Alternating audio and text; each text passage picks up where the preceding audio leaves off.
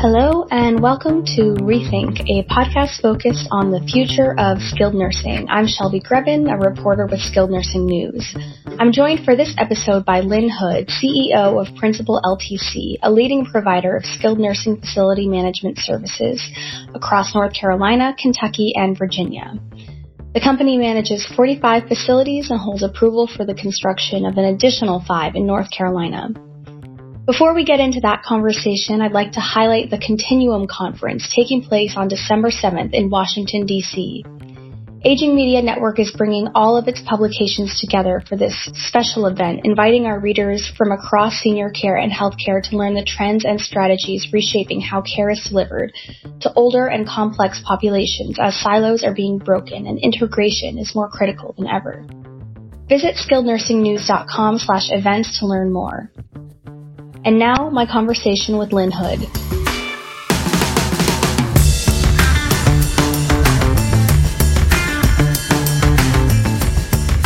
Lynn, thank you so much for coming on the show. Shelby, thank you. It's absolutely my pleasure. And thank you for the work you do on behalf of the industry. Just to sort of get into things, I know you've been working in long-term care for a long time. And just to get the audience a sense of who you are, could you share a story from your career that you would tell an aspiring nurse, something to get them excited about a possible career in the post-acute sector? Yeah, Shelby, it's my pleasure. So I actually started in this industry when I was 16 years old, working in the kitchen in a nursing home, and sort of through the years continued to work in nursing homes while I was getting my nursing degree. And I guess I'm a little bit of a defunct nurse because I actually never went into nursing practice. By the time I had finished my nursing degree with a focus in biology and psychology, I had already been enrolled in the long-term care administration program. So I immediately, at the age of 24, was a nursing home administrator. For other nurses, it's a wonderful career for nurses. Not everyone has the drive to go into leadership and administration. It was kind of always my drive, but I believe if you're a nurse, the world is your oyster. You can really go in any direction you want. Long-term care is such a fantastic career because it's such a generalist career. You get to touch everything from housekeeping to laundry to finances to clinical care to customer relations. So it's a wonderful career for nurses, and I highly encourage them before they even consider about going into administration to actually consider coming to work in a long-term care facility. A lot of my leadership team right now, 3 of my leadership team members who are in the C-suites are nurses. And actually one went from an LPN all the way up to being my chief operating officer. And another one went from being an RN to an RN consultant to our chief process and our sort of people and employee relations department and marketing and sales. So it's a great career. Mm-hmm. Speaking of careers in long-term care, I know that staffing is at the top of mind right now with the staffing mandate. And so I was wondering if Principal has been able to implement any initiatives to improve recruitment. Yeah, we've actually done a lot, Shelby, and my take on recruiting is it's so tightly wound into retention. And, we have actually netted 1,000 new hires this year, and we've reduced our agency dependency by 70% this year. And I think that we did start our own recruiting department during the course of the pandemic. It was not a department we had before, but we knew we needed all hands on deck. We also created some tools for the administrator to use, visual tools, to discuss with their team the number of openings and who's coming in for interviews and making sure that we are at the front desk back, making sure potential applicants are treated well. It's been kind of an all hands on deck approach. Definitely. Something interesting you said, was that recruitment is tied so closely to retention. Could you talk a little bit more about retention?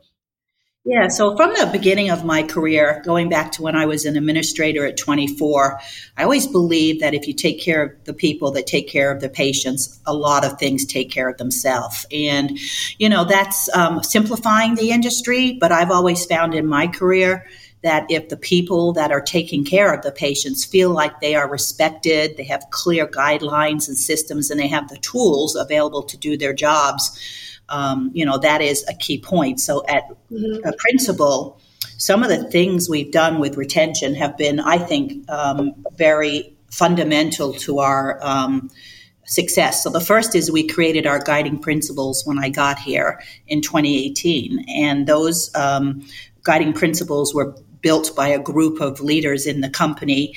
And the areas that we address under the word principle, which is our company name, is people, respect, integrity, nurturing, care, inclusivity, purpose, leadership, and excellence. So on the retention front, you start with a fundamental approach to caring for people. And that approach allows a lot of things to fall into place.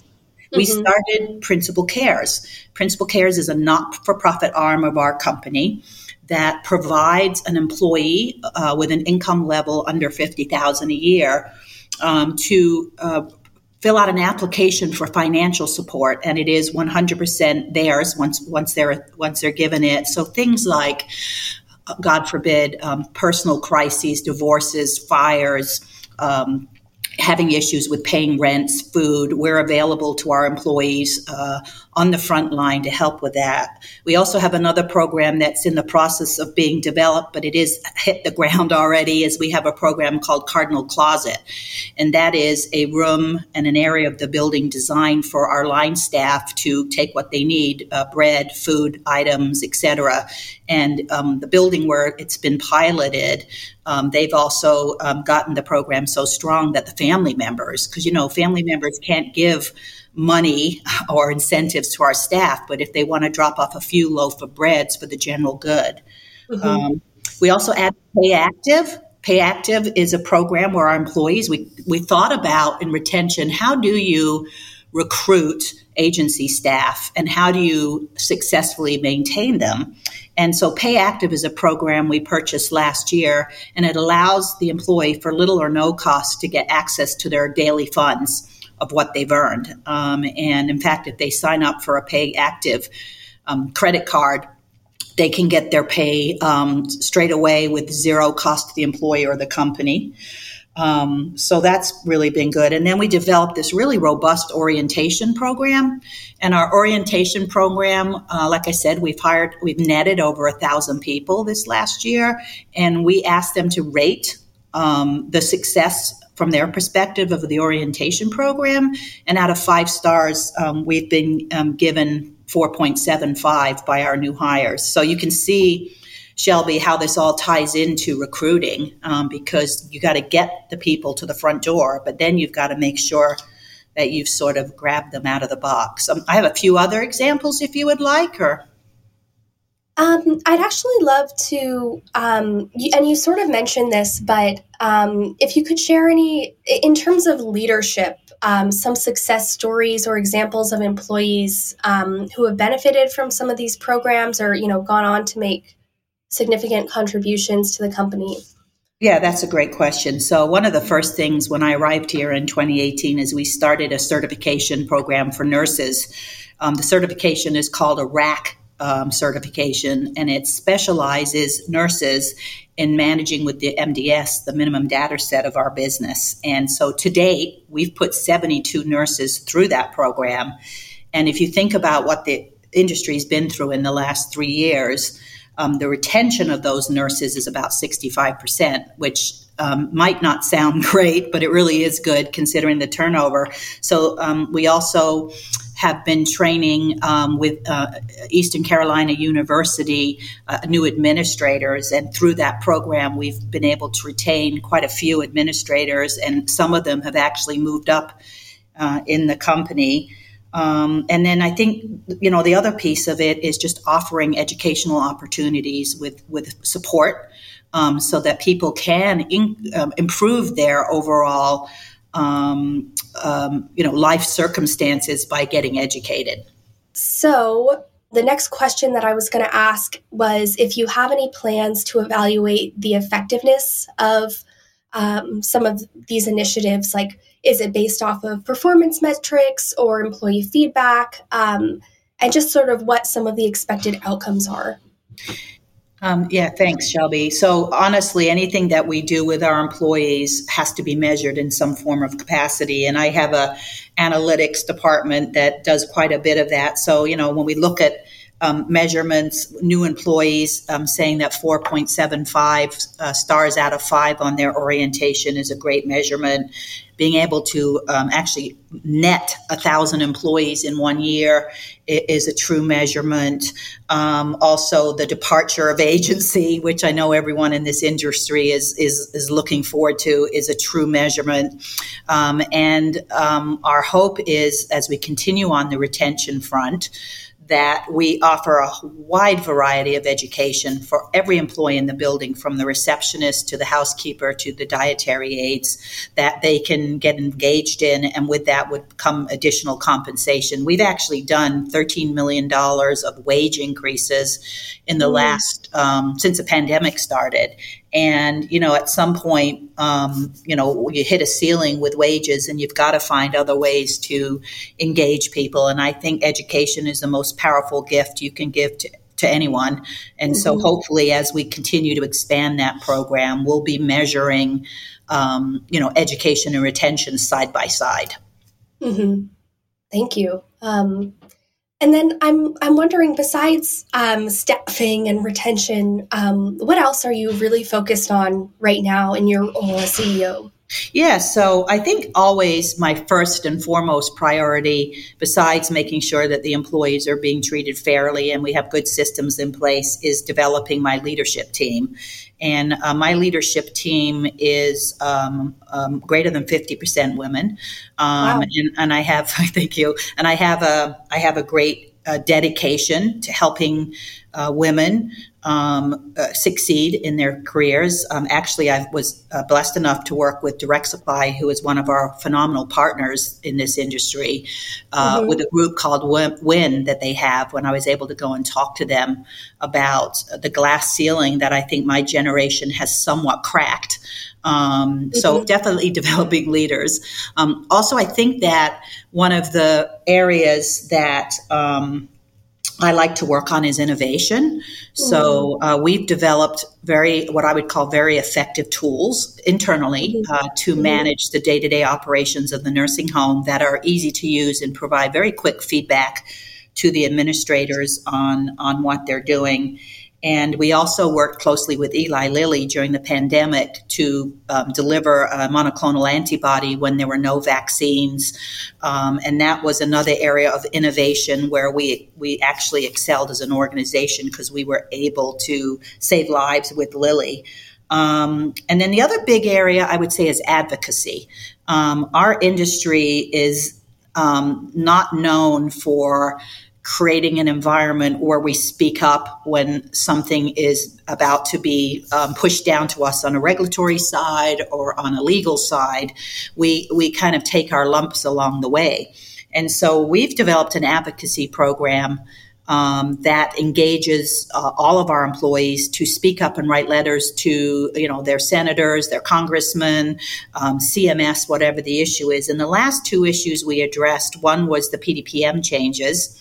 And with those changes, we were 40% of the letters came out of principal. Now, with over 1 million beds in this country, we're hoping more people will start speaking up on advocacy. And of course, PDPM, as it was proposed before the advocacy, was a cut, and we actually ended up getting an increase.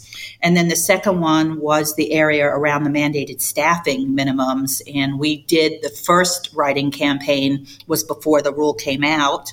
And we were able to get about 26% of the total letters from the industry.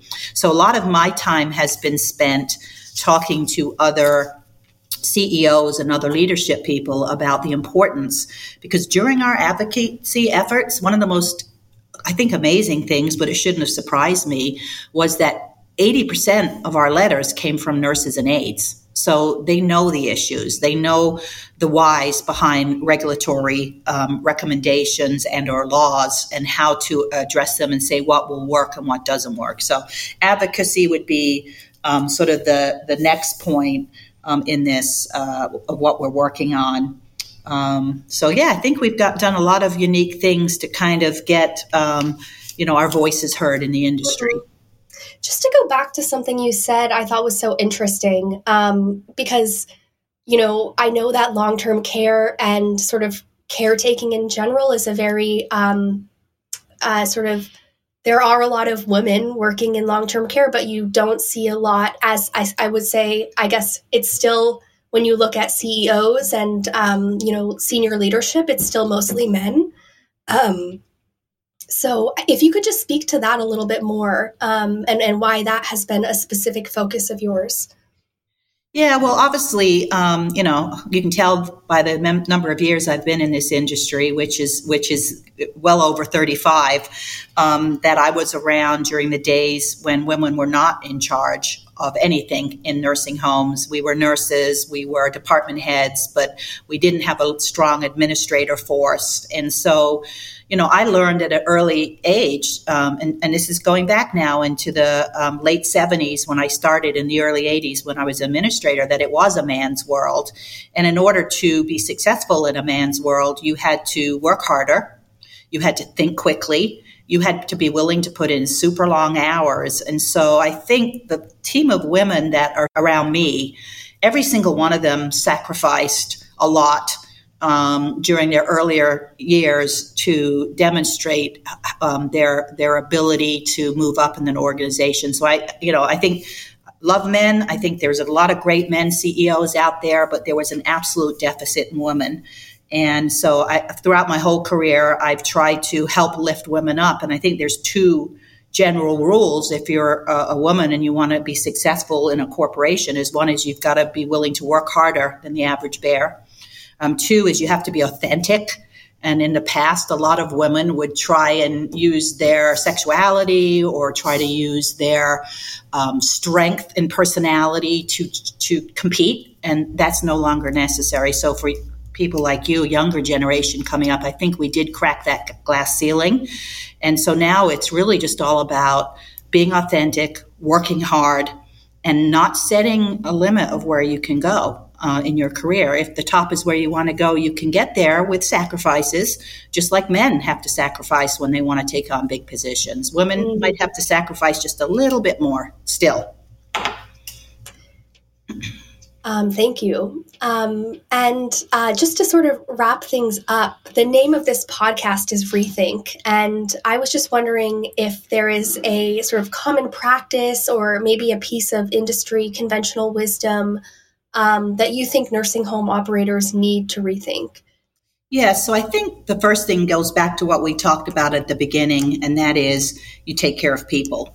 And if organizations and companies believe that they're going to be successful without their staff having a voice and their staff being respected and their staff being treated equally, that's not going to happen. And one of my stories related to this was in my last organization.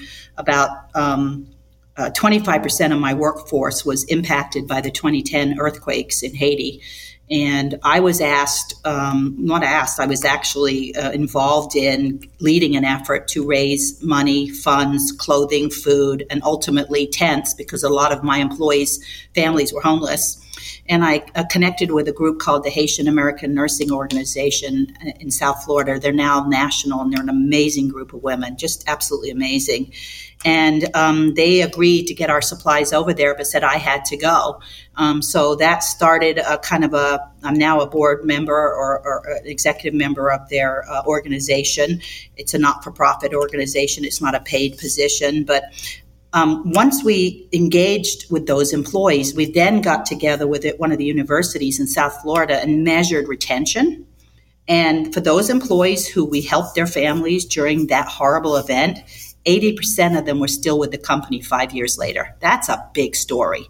So when we're thinking as an industry about the bottom line, about finances, about ways to do things, those are all important. But if the people aren't put first, I think the success of the organization is going to fail. I think the other thing is we have to advocate for ourselves, and we can't keep taking beating after beating by everyone. Nursing homes are not a popular business. No one really wants to go to a nursing home. I don't want to go to a nursing home, but we play a really important role in the healthcare spectrum. And I think that it's our job to let everyone know that our industry is a needed industry. And, we look at our residents and we think how many of them could go home if the nursing homes were closed or something catastrophic happened, and very few, even with family members living in the house, could handle being home because of their needs. So you got to speak up for the industry.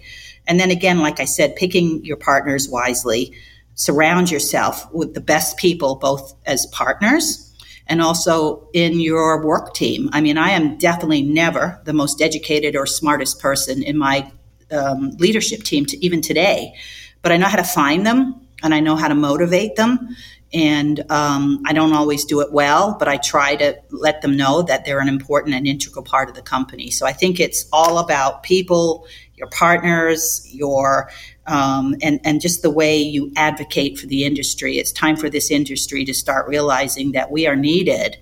And if you remember during the early parts of the pandemic, when a lot of nursing homes couldn't take patients, the hospitals collapsed. So we have to remember that, because anything the government does to the organizations that causes a financial collapse or an operational collapse is going to back up the hospitals, which is going to back up the health system. So we are an integral part, and we have to keep reminding ourselves that we play a key role in speaking to the healthcare community, be it hospitals, home health, doctors, that we are an integral part, and we want a voice at the table. Well, thank you so much, Lynn, for joining us today. And everyone, be sure to tune in to our next podcast. Thank you, Shelby. Have a great day. That does it for this episode of Rethink. Once again, I'd like to remind listeners about the upcoming Continuum Conference taking place on December 7th in Washington, D.C. Visit skillednursingnews.com/events to learn more and get tickets. Until next time, thanks for listening.